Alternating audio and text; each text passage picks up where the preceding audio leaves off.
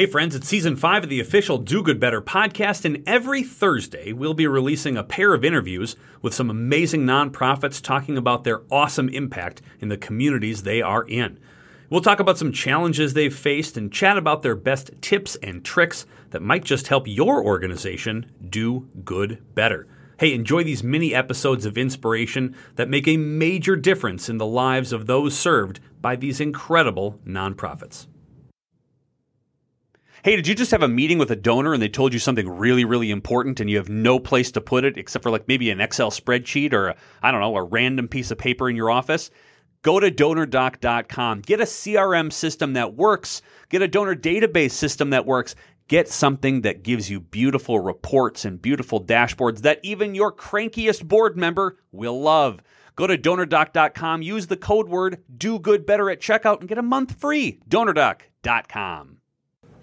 Choosing a partner to help you achieve success in your business or personal finances is a big decision.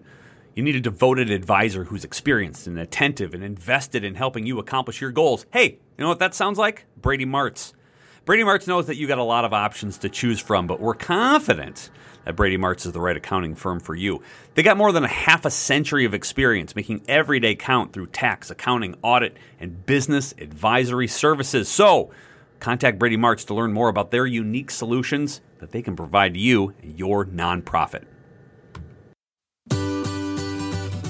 Your organization is awesome, but sometimes you want to be even awesomer. It's time to get your fundraising on with your host, fundraising expert and author, Patrick Kirby. Hey, everybody. Welcome to the official Do Good Better podcast. I'm your host, Patrick Kirby. And of course, we talk with people who are helping our nonprofit friends, specifically the small and medium-sized nonprofits, do good better.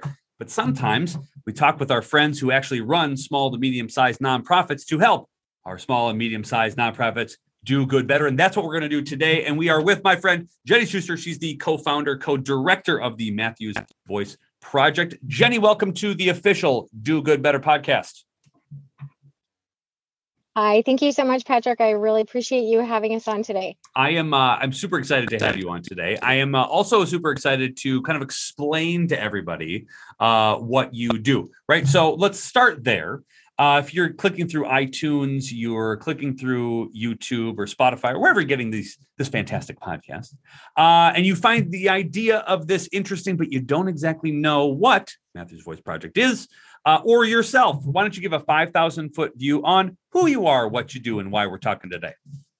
Okay, so basically what Matthews Voice Project is we are a mission that is focused on providing and bridging the gap between what the school can provide for our students experiencing homelessness, at-risk students in the local area. So we have West Fargo, Moorhead schools that we're involved with. And so what we do is we get them what they need. So whether it be food, whether it be clothing, gift certificates, food cards, you name it, gas cards, what we're trying to do is help them thrive in a situation where they have been just trying to survive. So Matthews Voice Project is basically like feet on the ground, boots on the ground, trying to be there for these students to help them graduate.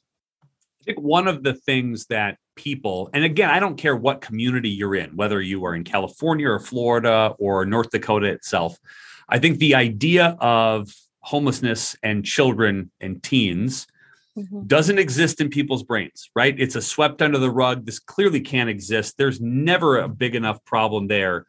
Right. How do we mentally not figure this out? And how do we sweep this under the rug enough that this becomes a shocking statement to say that you have in your local public schools kids who have basic needs of like the highest order? I think it's really surprising because I didn't know about it until somebody actually shared it with me. And that's what I love about this community is that it's big enough that we can make a difference together and impact things together. And it's small enough that we can have relationships where we can find things out that will open our brains. I always tell people with the homelessness with the kids, it is okay that you don't know, but how badly do you want to know about it? Because it's ugly and it's not pretty. And it is really, really important for us to reach these youth because if they get impacted early, if they have somebody show them empathy, kindness, love, concern at a younger age, that is something that they will hopefully bring forward later in life. It's shocking to me how many people have they're completely, like you said, like dumbfounded by, is this really happening in our community? I only knew about it because a client of mine shared what she was doing with me, and it opened my eyes. And it's just that ripple effect, like everything else. It just starts really small and it just starts going outwards and growing arms and legs so that everybody else can become part of it. The interesting thing for me is that when we started, it started very, very small. We were very small. We were in still, kind of grassroots getting going. What we had found actually with a lot of the community members is that they were so surprised. They wanted to help. They wanted to donate. They wanted to add things to our wish list or gift list for these kids just to support them, to help them graduate. We have 438 students, I think, right now in our local community that are experiencing homelessness. It's a major problem. It is. It's interesting. And I like the way that you said early intervention is the key to a more long-term success. If we can help where they're needed immediately, all of a sudden hope and optimism open up the doors rather than this is just dumb and I'm not going to try because nobody's trying to help or nobody's giving assistance on our end too, or my end too. And I think that's what I love most. I think what I loved most about what you said is that early intervention is the actual key to a lifelong success in some of these individuals who might not have a positive moment in their homeless experience as a youth. And because they don't see any light at the end of the tunnel, there's no need for them to adjust accordingly to a more balanced life of just like, hey, this is what you deserve. This is what you need. Let us help. And that sort of lending a hand to get them from point A to point B has a lot of positive outcomes down the line that just start with, I want to help. And I want to help you be successful because you're a kid and a kid deserves some of those things. I'm sure since you have started this project a number of years ago, there have been wonderful stories of success. Are there one or two that you can point to that even in the darkest hour of frustration of how many people that you have to help serve, or the always nervousness on funding sort of clouds over things? Is there one story that you just light up and smile about that helps keep you going as a founder? There's quite a few, but this last one, I just happened to be in a local store and something told me to go into this store and to go and meet the person who had answered the phone when I'd called. She was just so bubbly, so upbeat, so just like wonderful customer service. And sometimes you feel like you have to meet those people, right? So that was 2020 and we were thinking about not doing our Christmas project. We were thinking about backing off because of the concern with, everything going on and COVID and all that. So we thought, well, maybe we'll just hold off because a lot of other agencies were halting. And so I was in the parking lot and I had been talking, as I do, I'm like, okay, should I be doing this? Should I not be doing this? I walked in, met her, started talking to her, started, working on some things. And she was asking me like, oh, you're a real estate agent. And I said, yep, I am. And it's been great. She said, I've thought about doing this. And I said, you'd be great. Had a great conversation with her about that. Long story short, I told her, I said, it's opened so many doors for me and I've met a lot of really awesome people. And I was able to start an organization to help kids. Didn't go into great detail or anything like that. So as we're talking, she said, well, I don't have a college degree. I graduated from blank. And I said, oh, wow. Do you know so-and-so, the liaison at that school? Because I knew with that school, I knew she may be in our program. And she said, oh my gosh, she saved my life. There's this group and they would give like toothpaste and toothbrushes and blankets and everything. And she saved my life. Like I would not have finished. And I looked at her and I said, that group I was telling you about? And she said, yeah. And I said, that's me and my friends. And she just started crying and I started crying. And she said, oh my gosh, I can't believe this is you. And she started sharing with me all the things that she had benefited with from Matthew's point, just being that vehicle, bringing help in from the community. And I said, I was just thinking to myself, about the Christmas program coming up. And she grabbed my hands and she said, don't stop. Don't ever stop. I'm here because of this. And it was so impactful for me because I rarely get to meet these children. It's very private. It's extremely confidential, and we don't get to see them face to face. And seeing this girl who is doing so well and then is asking me, can I help with a Christmas project? Can I help with this stuff that you guys are doing? Like paying it forward, and to see that that actually made a difference. Because sometimes we do this stuff and we have no idea. We just hope that it helps. But she was like, my friends were in it, just it was amazing for me. It was like a huge boost, because sometimes when you're in a nonprofit and when you're volunteering and all that other stuff, it gets very heavy, because it's a lot of work, it's a lot of time, it's a lot of energy, and sometimes you wonder if you're making a difference. And it just takes one little spark like that, and then it was like inferno again. Like, it's like, okay, we're doing this. That's the best. And I think celebrating wins like that and remembering is what keeps that little kindling alive and starting it in the first place. And there are not all sunshine and rainbows and unicorns and puppies and ice cream. There are a lot of challenges. And over the last couple of years, there have been way too many to count. I think the best part about this podcast is we can do whatever the heck we want to do. And that includes, in the middle of a podcast, welcoming another guest who happens to be a part of the Matthew's Voice Project. Michelle, also a co-founder, co-director. Welcome to the official Do Good Better podcast. Hi, thank you. Thanks for having me. Well, then you get to answer this question too, and Jenny gets to take a back seat, even though she's in the front seat in the video. There are a lot of overwhelming challenges that nonprofits faced in the last couple of years. As someone who is boots on the ground, helps all the time, what's one of the major hurdles that you have had to overcome, and how on earth did you do it as sort of a nonprofit? We actually, over the last couple of years, we took a lot of our platform online to directly to Amazon, directly to shipping direct to the schools, which helped out a lot. So it removed us as the middle person, where they could just fill into their cart the direct needs they needed. We could go to the community could fill those, and it would be shipped directly to the school. So then there was no middleman, no quarantining needed. It was just direct. So we had to become a little bit smarter, and we probably should have been doing that from the beginning, because it makes sense, and we will continue to do it going forth. But we didn't have to until it was forced upon us, and now it's a good implementation of how we do things.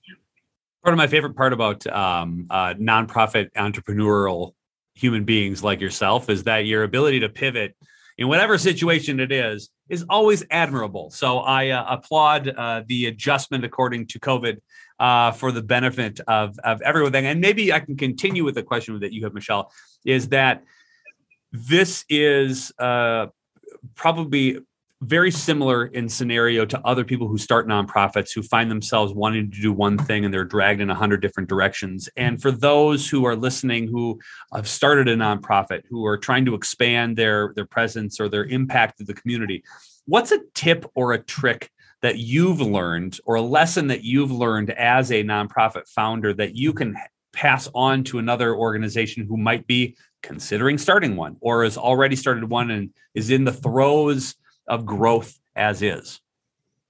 I would say accept help, because if it were just Jenny and I still doing this, I would still be joining podcasts in the middle of them via her back seat. And it's pretty much how it would be run. So we had opportunity to invite people to our board, who then grew us in ways of their expertise, as far as organization, getting our paperwork in order. We are not good at that. So you also need to recognize what you suck at and get someone else to do that for you. We suck at that part, but we're good at some other things. So I think recognizing that in the beginning probably helped us grow slow, but purposeful. I think, and as chaotic as you think an interview something like this is, I always make it akin to what chaos in other kids' life are you helping solve?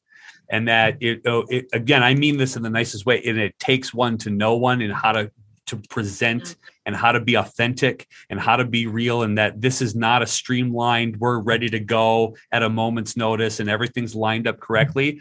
There's an authenticity here that I've always loved about you and your group. And what you've done is that there's never a linear, this is how we solve it. It's always, this group needs us to do this. This person needs us for this. And you've always shown up and you've always provided to the best of your ability. And that, I think, is one of the more unique traits of the Matthews Voice Project, is that this is you. This is you are working in an environment and helping kids whose life is chaos. And this is how we have to roll every single day. And I know there are a lot of people who want to A, learn more, B, give you a ton of money, but they might not know how. So how on earth do people get a hold of you for your organization? How do they volunteer? How do they sign up? And how do they give?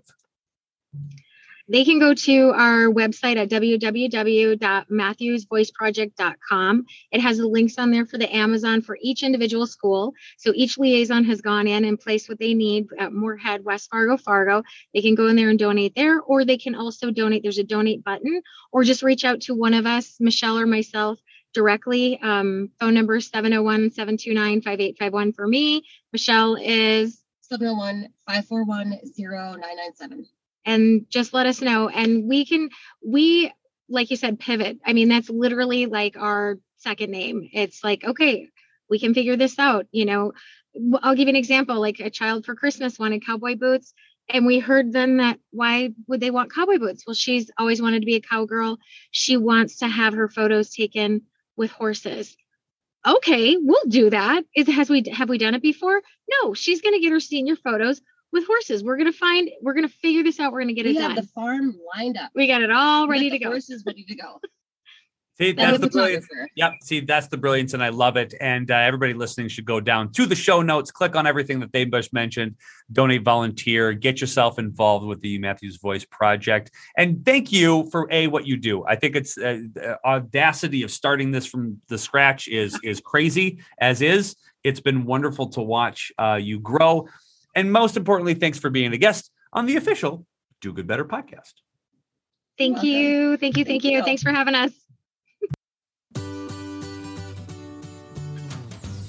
Look, as someone who listens to the show, you know that I love helping small and medium-sized nonprofits. That's why we bring on the awesome experts and guests that get to talk to you about how to make your organization more awesome. So I've got a deal for you. I would like to help you. I would like to work with you. So if you go to dogooduniversity.com. That's dogooduniversity.com. And you register for one of the courses. I'm going to send you my best-selling book, Fundraise Awesomer, a practical guide to staying sane while doing good for free, because I really want you to do amazing work.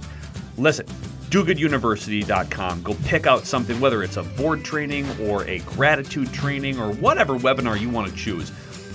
Use the promo code podcast, take 25% off of anything that you purchase, and I'm going to throw in a book as well, because I want you to do awesome, I want you to do awesomer, and I want you to do good better. Go to dogooduniversity.com today.